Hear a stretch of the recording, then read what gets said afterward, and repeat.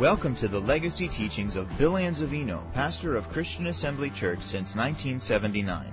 Though these teachings are decades old, we invite you to get out your Bible, take notes, and get ready to receive the uncompromised teaching of God's Word. For more information about Christian Assembly Church, please visit us online at cafamily.net.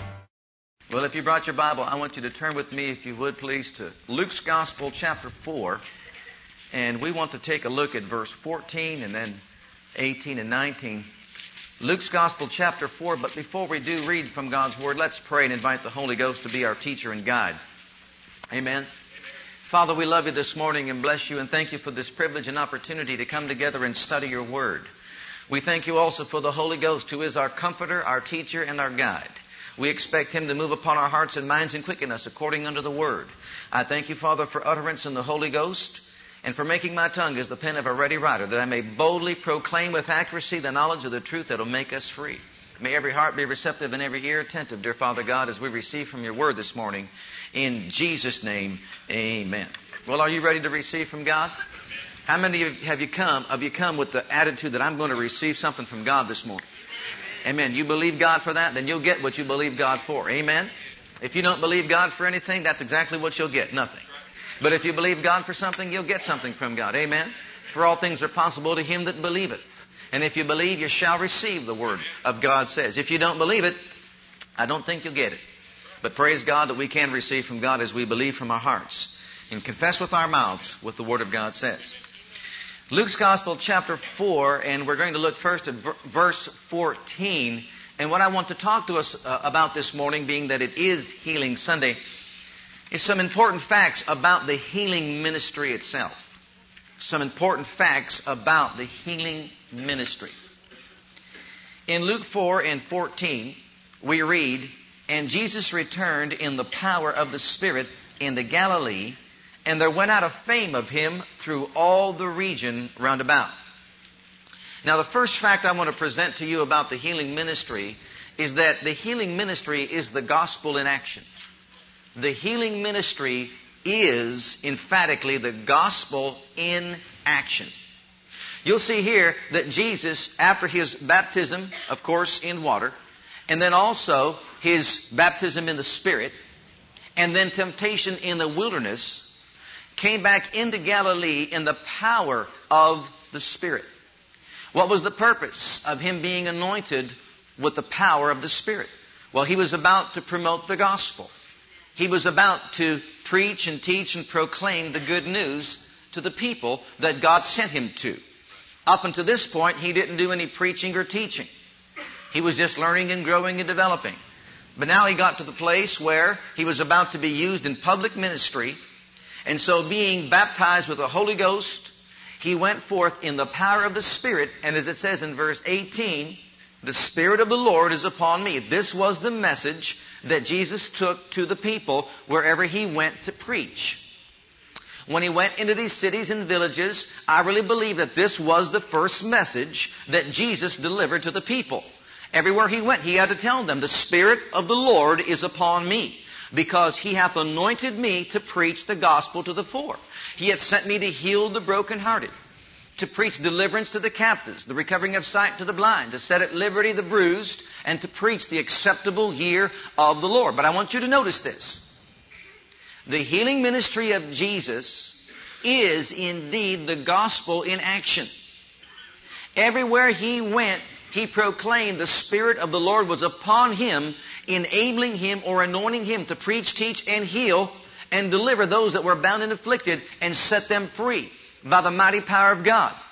Not because he was somebody special, but because the anointing of God was upon him. Jesus ministered not as the Son of God. He ministered as one who was anointed of God under the Old Covenant.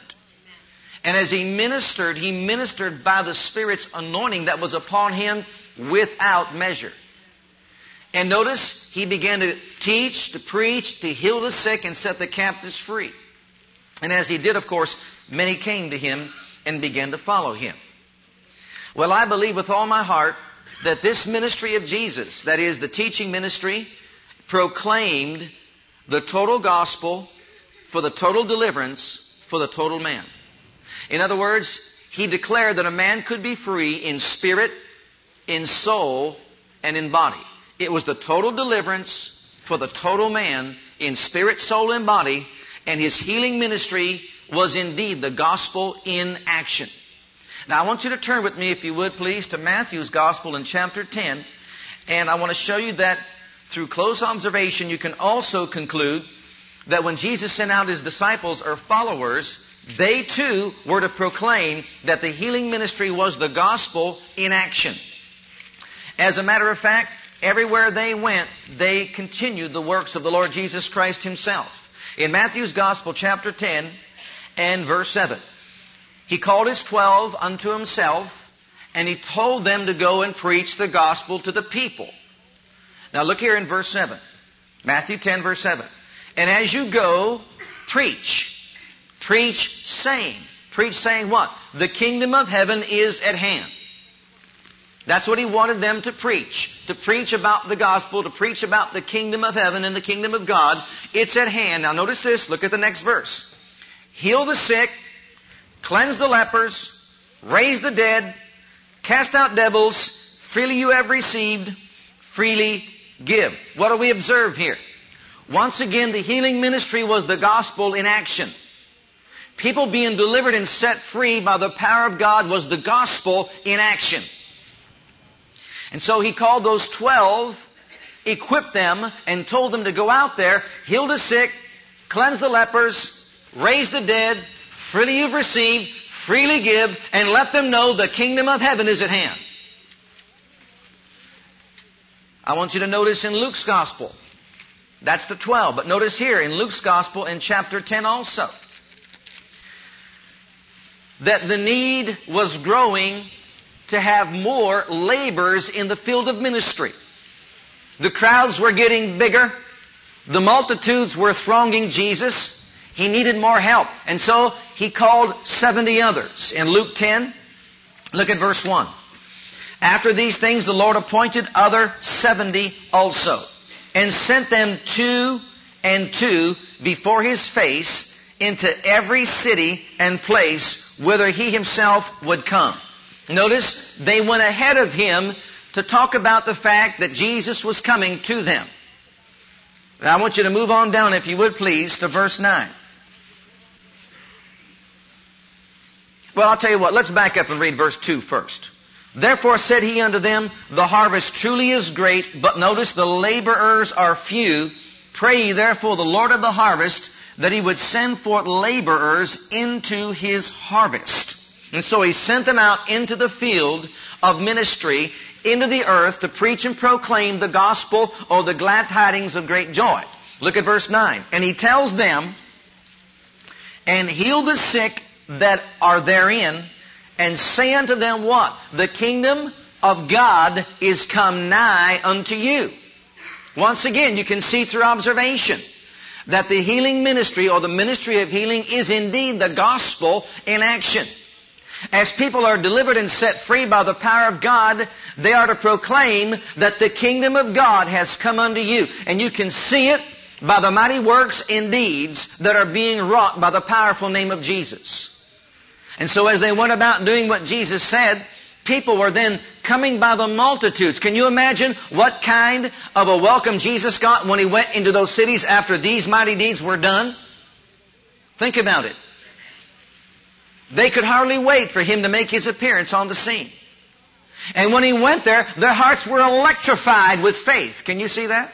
They were excited and full of joy because someone is coming that knows something about the kingdom of God. Can you imagine what kind of an audience Jesus had to minister to? Yeah, right. Think about that.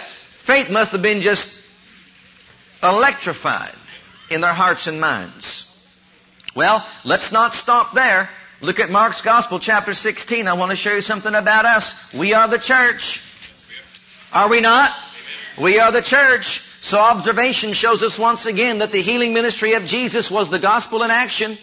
It was proven by the life of the 12 apostles as they went forth. They preached and they taught the healing of the sick, the cleansing of the lepers, the raising of the dead, etc. It was the gospel in action as He anointed the 70 to go out because the laborers were few, but the harvest, was plenteous. They sent them out into the field, and they went and they healed the sick that were in the city and proclaimed the kingdom of God has come nigh unto you. You can see it goes hand in hand. And as a result, they were delivered and set free. And all of a sudden now He gives a great commission to the church. Are we the church of the living God? Amen. Here's the great commission. Mark 16:15. And He said unto them, Go ye into all the world. Notice it says all the world. Go ye into all the world and preach the gospel to every creature. It's the same gospel that Jesus preached. It's the same gospel that the 12 preached. It's the same gospel that the 70 preached. Preach the gospel to every creature. He that believeth and is baptized shall be saved. He that believeth not shall be damned. And these signs shall follow only the 12. No. And these signs shall follow only the 70. No. And these signs shall follow all them that believe. You believe on Jesus?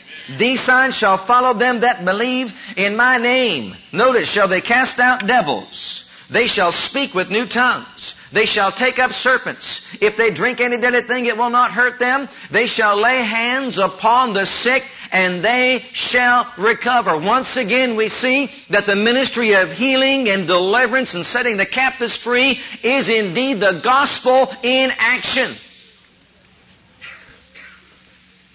Look at verses 19 and 20. If you ever want a confirmation about that, there are the verses right there to confirm that the healing ministry included, as far as the church is concerned, our ministry to the world, and is indeed the gospel in action. So that after the Lord had spoken unto them, He was received up into heaven and sat on the right hand of God. How significant is this? I believe it's very significant. You recall when Jesus was received out of their sight, they gazed up into heaven and they saw Jesus as He took off and went up to heaven and was seated at the Father's right hand, and the angels were there and said, Why gaze ye up into heaven? The same Jesus who's being taken from you is going to come back down and set His feet upon this ground once again, and we're to look for His return, and we thank God for that. But I want you to notice the commission He gave to them was to preach the gospel, heal the sick, and set the captives free. Was it not? Amen. You see it right throughout the entire Gospels here. And to all those that were ever sent out into ministry anywhere, they were all told to do the same thing. Were they not? Amen. Then why should we think that those things have stopped today? They haven't stopped today. Maybe in people's minds they have, but they have not as far as God is concerned. Not as far as Jesus is concerned. Not as far as the Holy Ghost is concerned. Amen. And not as far as we should be concerned. Amen. Look at the next verse. He was taken off into heaven, sat down and said, This is my final word to you. This is what I want you to do. I'm going to go rest now, and I want you to be empowered to do the things that I started. To continue those things upon this earth as I am seated at the Father's right hand. And they went forth and preached everywhere, the Lord working with them and confirming the word with signs following. They preached and they taught that Jesus is alive and well. He is the Savior of the soul. He is the healer of the body. He's the deliverer of the mind. He's the baptizer with the Holy Ghost and fire. He's the great I am manifest in the flesh. He's the Alpha, the Omega, the beginning and the end, and the first and the last. He's everything in between. He's the bright and morning star. He's our soon coming King of kings and Lord of lords. The Lord of glories coming back to earth. Amen. Amen. And that was the gospel, beloved. And it hasn't changed today. No, the healing ministry is the gospel in action, praise God. And those that don't believe in it really are doing damage to the kingdom of God. I want to show you something here. Look at Matthew's Gospel, chapter 11, and verse 23. Matthew chapter 11.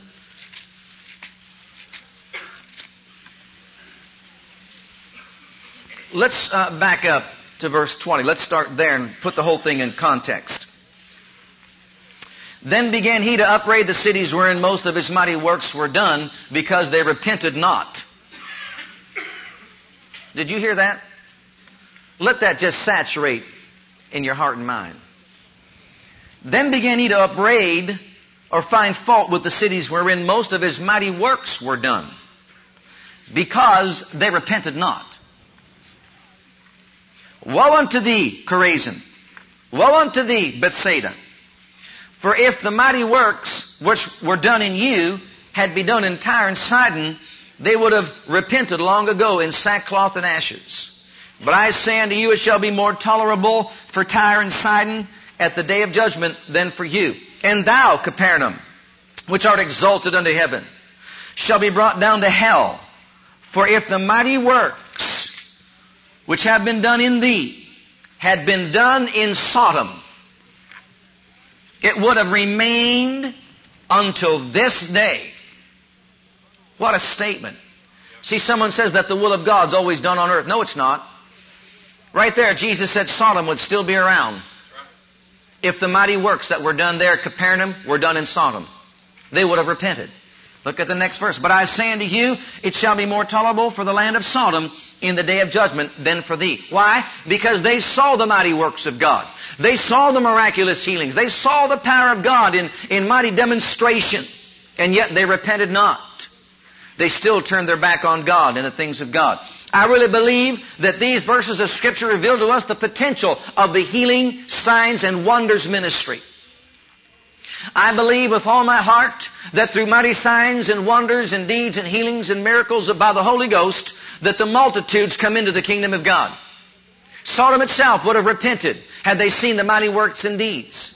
And those that don't repent after seeing the mighty works and deeds, look how it's going to be for them. Well, beloved, if Jesus believed that those mighty works and deeds were necessary then, how much more should we believe they're necessary for us now? I want you to turn with me to Acts chapter 4. You see, there was a potential as far as the healing ministry is concerned to reach the masses and the multitudes. And I believe that evangelization by signs and wonders should be the norm and not the exception. It should be the rule rather than the exception. But yet, you see, because of the society in which we live today and the teachings that we have heard today, many have turned their back on signs and wonders and manifestations of the Holy Ghost. And as a result are trying to do a work in a divided house. God does not want us to separate the work of saving the soul and healing the body. It goes hand in hand. In Acts chapter 4 and verse 29, after Peter and John were taken into question because of the healing miracle that took place in the man who was lame, who had never walked from his mother's womb, they were arrested and they were threatened never to teach in that name any longer. They went back to their own company and reported all the chief priests had said to them and all the threats that came their way.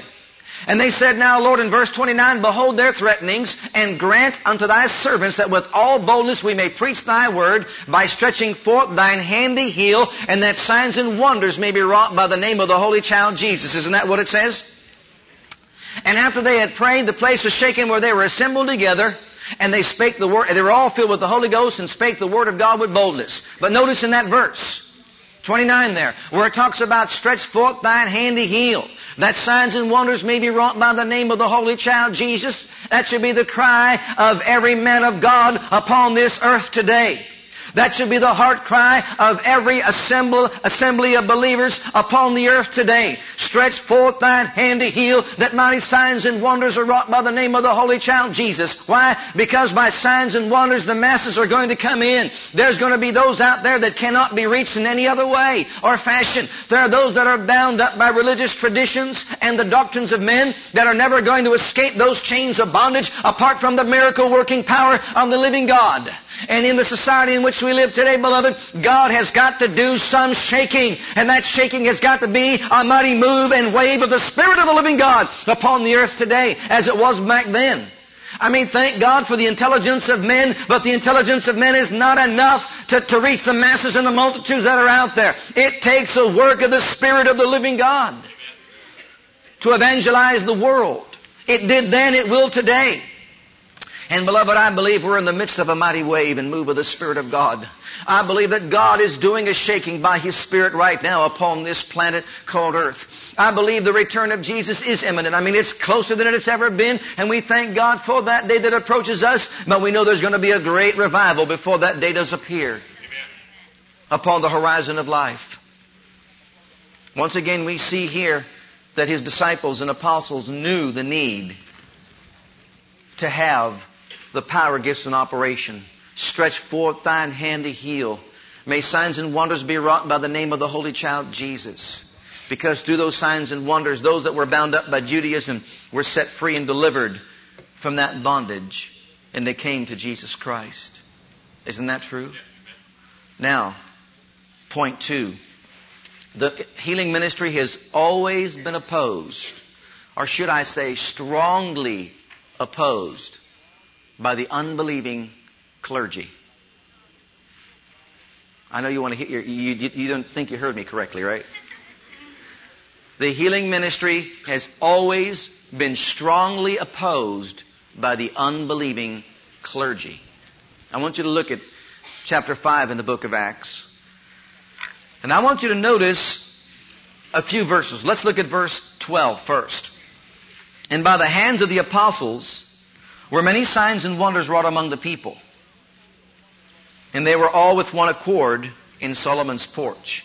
Do you ever notice whenever there's a mighty work of God, mighty move of God, mighty manifestations of God's healing and delivering power, there's always unity? Do you ever notice that?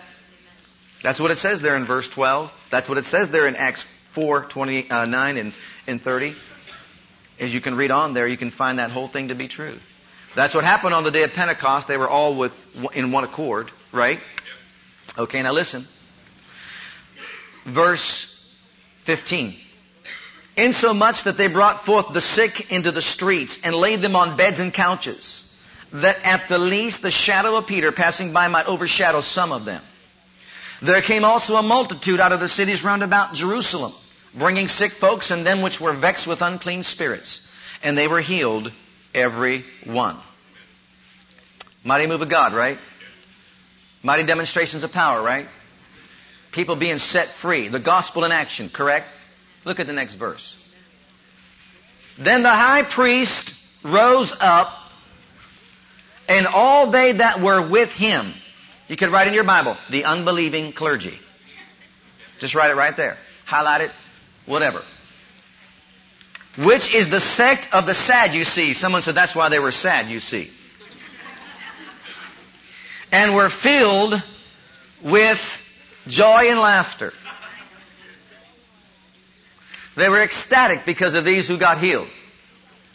No, they were filled with indignation.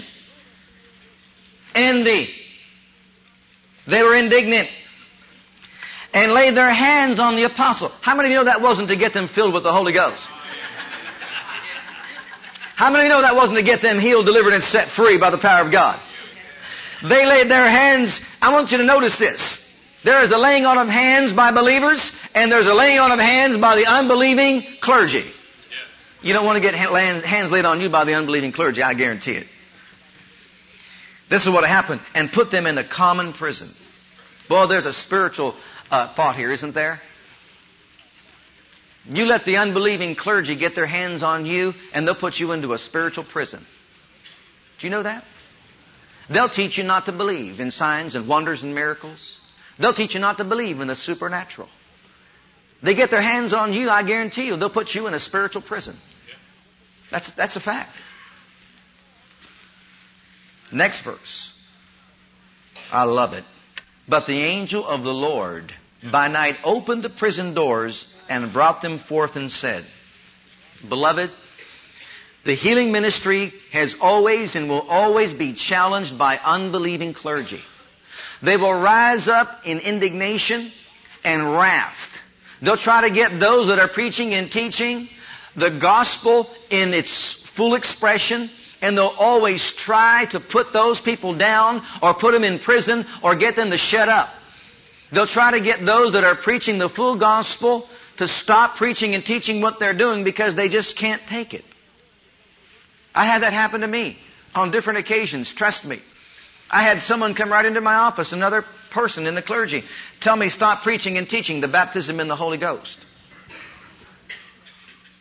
I wasn't even in his office. He was in my office. He said, don't teach about the baptism in the Holy Ghost anymore. I said, really? I don't walk into your church and tell you what to preach. Kind of amazed me for a while there. But you know, if you believe in the supernatural, there'll be a supernatural deliverance for you. And here it says, the angel of the Lord by night opened the prison doors, brought them forth and said, Go stand and speak in the temple to the people all. Everybody say all. All the words of this life. Not just some of them. All the words of this life. Tell them Jesus saves. Tell them Jesus fills with the Holy Ghost and fire. Tell them Jesus heals, delivers, and set free. Amen. Tell them all the words of this life, right? See, that's what the angels were told by the Father to tell them. You go and tell them, preach all the gospel. So they refused to give heed to the threats of the unbelieving clergy, and they went and they preached. Look at verse 21. And when they heard that, they entered into the temple early in the morning and taught. Thank God. Amen. Aren't you thankful to God that they did? I'm sure they were also. Well, beloved, one of the oldest arguments against the healing ministry has been the statement that it's more important for us to preach and teach salvation than it is for us to preach and teach on the subject of healing. And in the minds of these, they see it that salvation and healing are different. They're different from one another. But the truth of the matter is, beloved, the two complement each other. And they go hand in hand. To neglect one is to cause the other to suffer. You don't preach that Jesus heals. I guarantee you, you're not going to get the multitudes to come to Him. That reminds me of how Brother T.L. Osborne used to start his meetings over there in foreign lands, across the seas. He would say, Jesus is alive and well, and if He is, He's here. And if He's here, He wants to heal you and deliver you and set you free, no matter what your affliction is. He'd proclaim that and says, and if He doesn't, I don't really want you to believe on Him. And so before we do anything, He's here right now to heal you. Rise up and be whole. And many would just rise up. Blind eyes would be open, deaf ears would be open, the lame would walk, and miracles would take place one after the other. And then can you imagine him preaching a salvation message after that? He doesn't just save your body, He saves your soul also. And boy, what a platform he had to preach from when all that took place. And can you imagine how it was noised abroad and spread throughout all the land, and even more came in? Brother and sister, that is the norm. And that's the way that God wants it to be. Jesus Christ Himself didn't view His healing ministry as being a hindrance to His saving souls, did He? Because you see, He knew they worked together and went hand in hand. And as far as He was concerned, it didn't hinder His ability to reach the lost. As a matter of fact, it gave Him more of an opportunity to reach the lost. Now I want you to turn with me to Mark's Gospel, chapter 6, if you would, please. And our third statement is, in fact, is about the healing ministry, is that the ministry of healing is one that requires strong and tenacious faith, both on the part of the minister and those being ministered to. It requires faith. Mark's Gospel, chapter 6. We're going to look at verse 2, and then verses 5 and 6. And when the Sabbath day was come, He began to teach in the synagogue, and many hearing Him were astonished, saying, From whence hath this man these things? And what wisdom is this which is given unto Him, that even such mighty works are wrought by His hands? Now go on down to verse 5. And He could there do no mighty work. Listen carefully. He could do there do no mighty work. Many mighty works were wrought by His hands. But He could there do no mighty work, save or except that He laid His hands upon a few, and a better translation is with minor ailments, a few sick folk with minor ailments, and healed them. And He marveled because of their unbelief, and He went around about the villages teaching. I want you to notice, Jesus was anointed to teach, to preach, to teach, and to heal. In Nazareth, His own hometown, He could do no mighty works. Why? Because of their unbelief. See, beloved, we talk about creating an atmosphere of faith. An atmosphere in which it's easy for people to believe God. The same thing is true as far as doubt and unbelief is concerned. You can create an atmosphere of doubt and unbelief in the hearts and minds of people if you give them the wrong instruction. If they start believing wrong and thinking wrong, there can be an atmosphere of doubt and unbelief that will prevent Mighty works are being accomplished among the people. Same Jesus, same miracle power, yet the results were not the same. He could there do no mighty work because of their unbelief. Healing is for all just as salvation is for all. And just as there are those that will get saved, and yet those that won't get saved, there'll be those that will get healed, and those that won't get healed. You see, we understand that there are conditions regarding salvation and also healing. And those conditions have got to be met in order for one to be saved and or healed. If they are not met, then God is limited as to what He can possibly do. It requires faith to be saved. How many of you believe that? For by grace are you saved through doubt and unbelief? No. For by grace are you saved through faith. And to him that believeth, he'll be saved.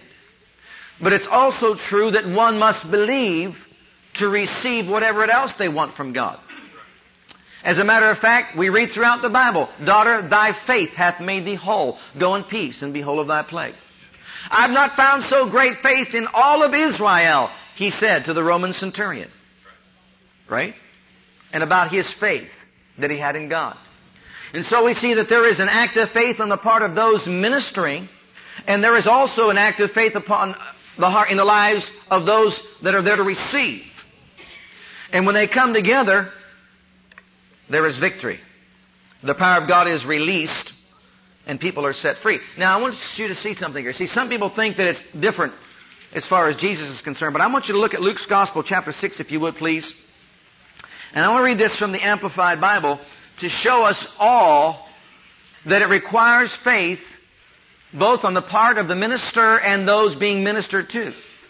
And that's why it's essential that people hear the instruction so that they can cooperate with God. And if people are mistaught or improperly instructed with regard to receiving healing from the Lord, it will hinder their faith and their ability to receive from Him. I want you to see that. In Luke's Gospel, chapter 6 and verse 17. Now notice, in Nazareth, He could not do mighty works. Why? Because of their unbelief. So what did He continue to do there? Taught. He taught them. He began to teach them certain principles and gave them certain instructions. I want you to see this here in Luke 6, verse 17. And Jesus came down with them, took His stand on a level spot, with a great crowd of His disciples and a vast throng of people from all over Judea and Jerusalem and the seacoast of Tyre and Sidon, who came to listen to Him. Who came to listen to Him. The people in Nazareth wouldn't listen to Him. Who is this? Isn't He the brother of James and Joseph? I mean, don't we know his sisters? Isn't this the carpenter's son? Now, who does he think he is? I can't receive anything from him. What did Jesus say? A prophet is not without honor except in his own hometown, among his own family members. They won't listen to what I have to say because they don't view me as being anybody. So they wouldn't listen to him. Oh, they may have heard the words come out of his mouth, but they wouldn't listen to him. They wouldn't listen with spiritual ears. Do you see the point? Okay, listen. They came to listen to him. In other words, to receive his teaching and to receive his instructions and to be cured of their diseases. Listen carefully now. Even those who were disturbed and troubled with unclean spirits, and they were being healed also. Now listen carefully. And all the multitude were seeking to touch him. Why do you suppose they were seeking to touch him? Could it have been something that he said? Could it have been something that he taught? I believe he taught the same message everywhere he went. The Spirit of the Lord is upon me, because He hath anointed me to preach the gospel to the poor. He hath sent me to heal the brokenhearted.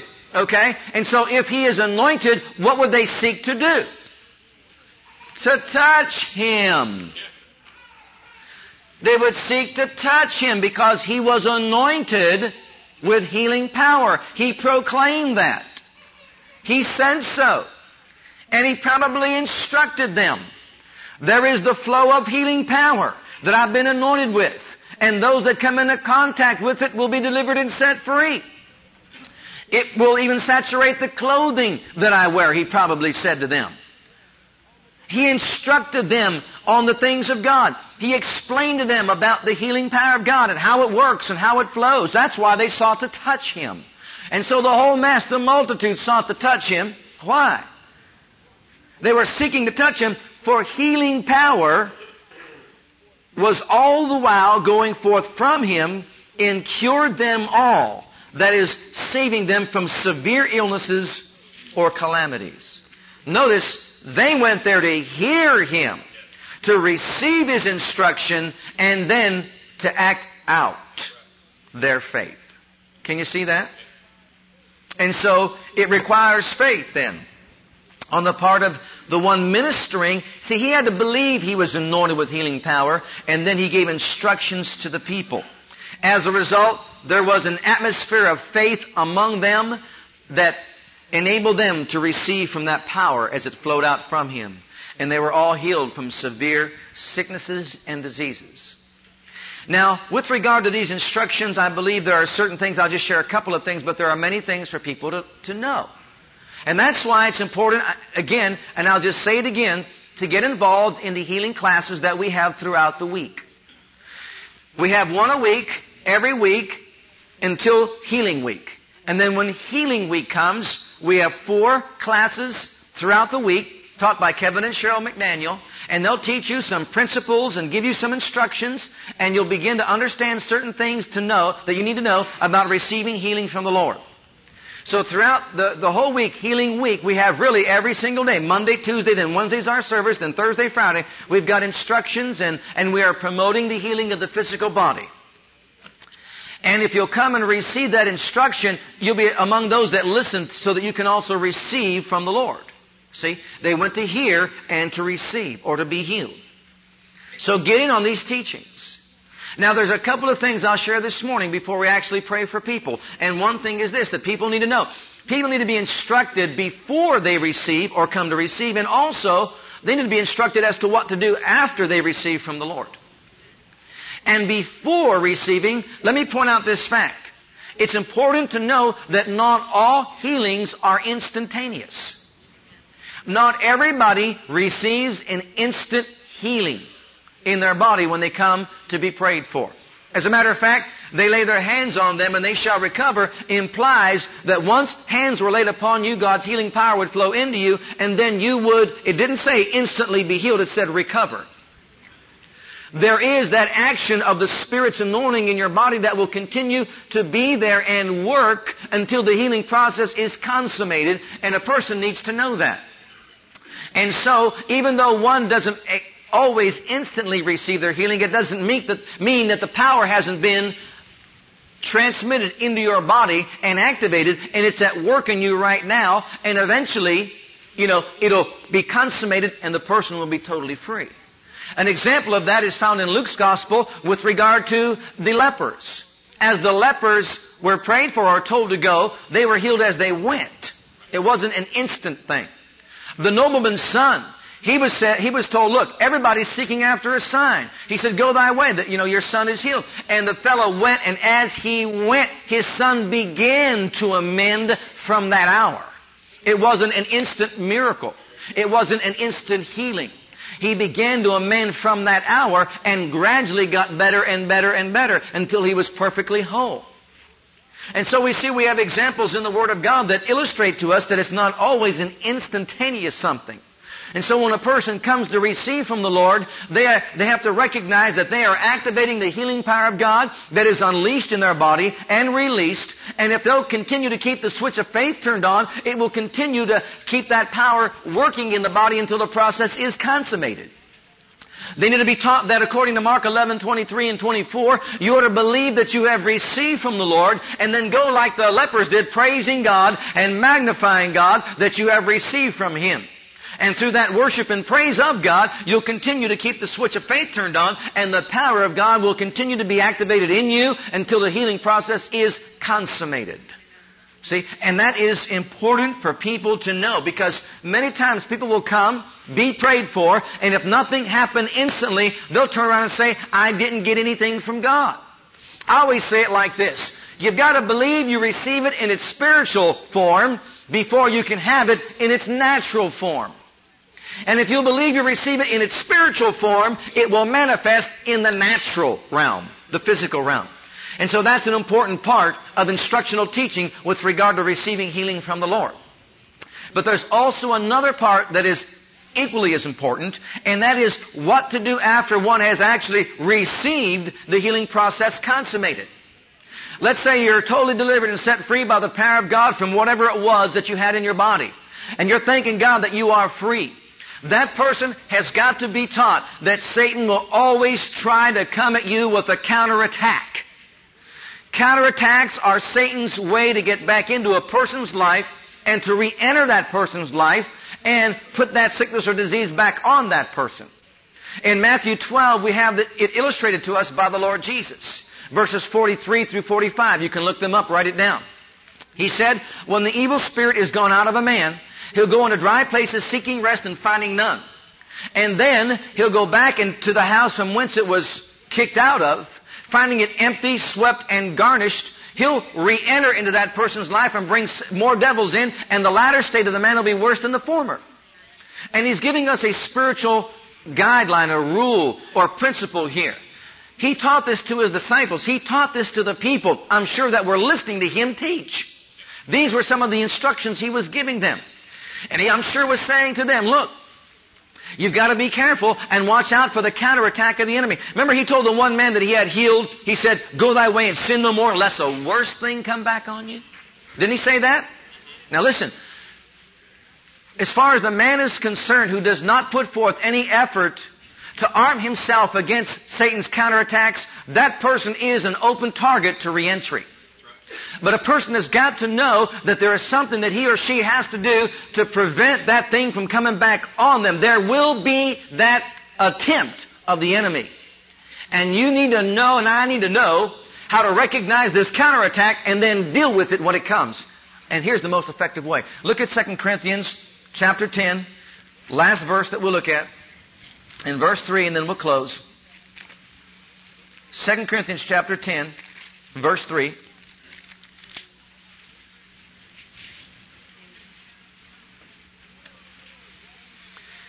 Remember when Peter was walking on the water and working a miracle? Then all of a sudden when he saw the wind and the wave and it was boisterous and all that, the Bible says he took his eyes off of Jesus and put his eyes on circumstances. He then began to sink. That's an illustration to us, demonstrating the fact that one can begin to operate in the spiritual or supernatural realm, and then if he takes his eyes off of the spiritual or the supernatural and gets his eyes on circumstances or the natural, you can begin to stop the flow of miracle power. Can you see that? He began to sink because he took his eyes off of Jesus and put his eyes on the symptoms or the circumstances that were surrounding him. That's exactly what the enemy will attempt to do. Let's say you got delivered from whatever, and let's say you had symptoms of pain in your body, and no more pain, and maybe you even had an x-ray, and it showed that you're perfectly made whole. And maybe 6 months down the road, all of a sudden, you feel a pain in that same part of your body. I want you to recognize that as Satan's counterattack, trying to get you to open the door back up to that same thing that was in your body, or even something worse. See, we're to recognize that. He's been in dry places, seeking rest and finding none, and saying, I'm going to go back to the house that I was kicked out from, and I'm going to try to get back in. And here comes this symptom in your body, a pain that's in your body. And what are we to do?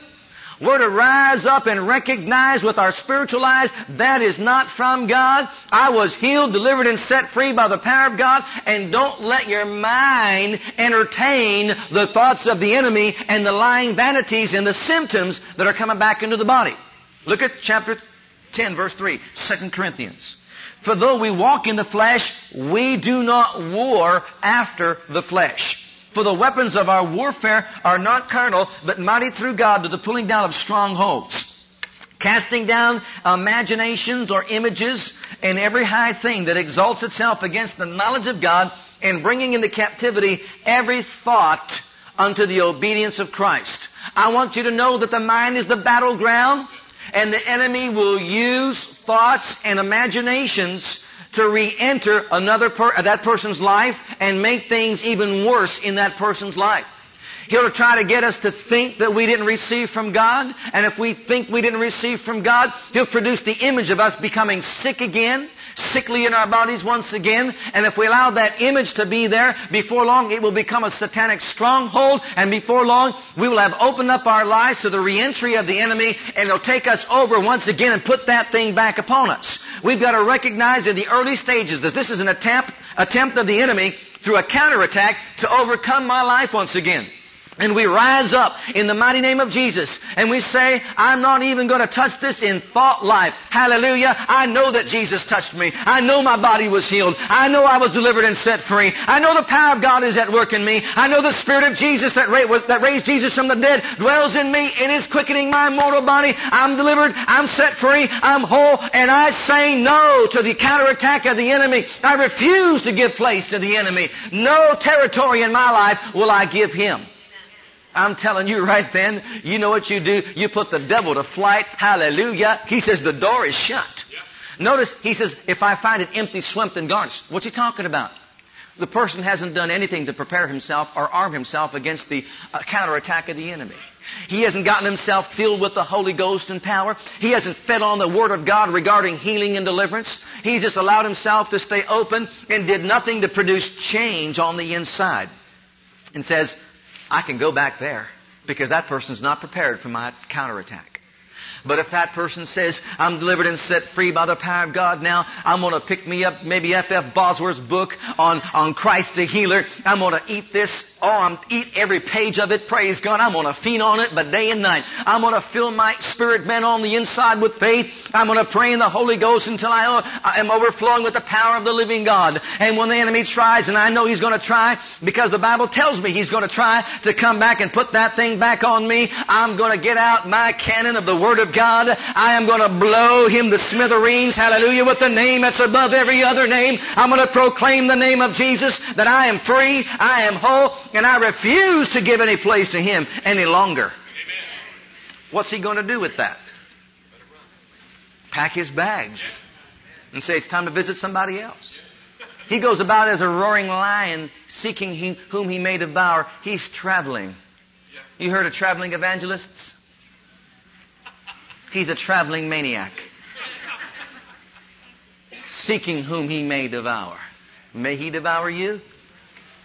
No, you may not devour me. I refuse to give place. You refuse to give place to the enemy. You shut the door. See, these are some of the instructions that people need to have. Amen. Now, what I want us to do is just to take a moment right now as I say this. God has been moving in a glorious way in our midst. And if you've been in our services recently, you know that. You know that God is moving in a powerful way. The anointing of God has been rich. The glory of God has filled the temple. It's, I believe, because hearts are being knit together in love.